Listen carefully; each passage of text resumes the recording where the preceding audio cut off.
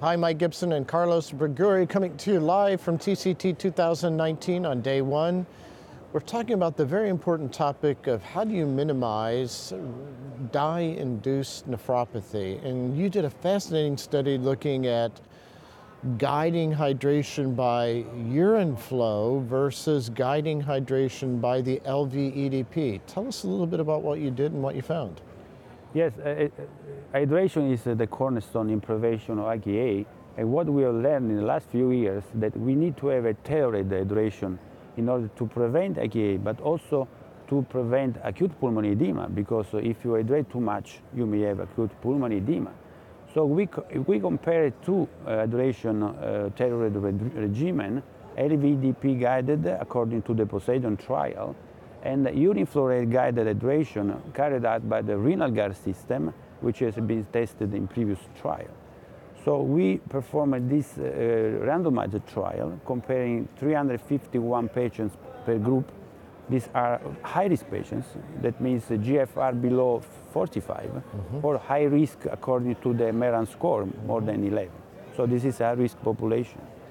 And what we have found that the combined endpoint of IgA and pulmonary edema occurred more often in LVEDP guided group, 10.3% versus 5.6% in urine flow rate guided group. The difference was twice as high. Almost twice. In the LVEDP guided group. And the number needed to treat to prevent one event with the RenalGuard group was 22, so it's not so high. And looking to the two components of the endpoint, IgA occurred in 5% versus 10%.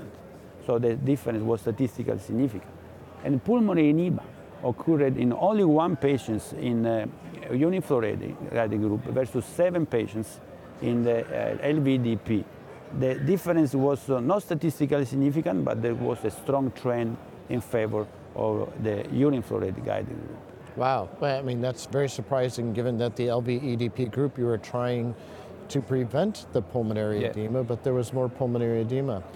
Yeah, because I believe that when we assess LVEDP at the beginning of the procedure, that may happen that during the procedure, after the procedure, in the 4 hours after the procedure, something may change due to different hemodynamic situation in these high-risk patients. So ideally, we should control LVEDP through the procedure, not only at the beginning. Sure. So is this ready for prime time? Should we change practice to adopt this? Yes, to me, in my practice, in my hospital, in all patients with these characteristics, so that means elective patients or non-emergent, because as you know, the RenalGuard need at least 1 hour to be settled.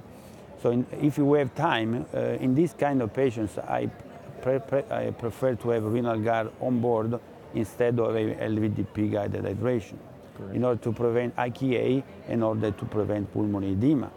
And also what we have found that 1 month after a follow-up, the occurrence of progression of kidney disease, that means dialysis or deterioration of kidney function, was 10% in LVEDP versus 5% in the urine flow rate. That means that we prevent also a further deterioration of kidney function in these patients. Wow.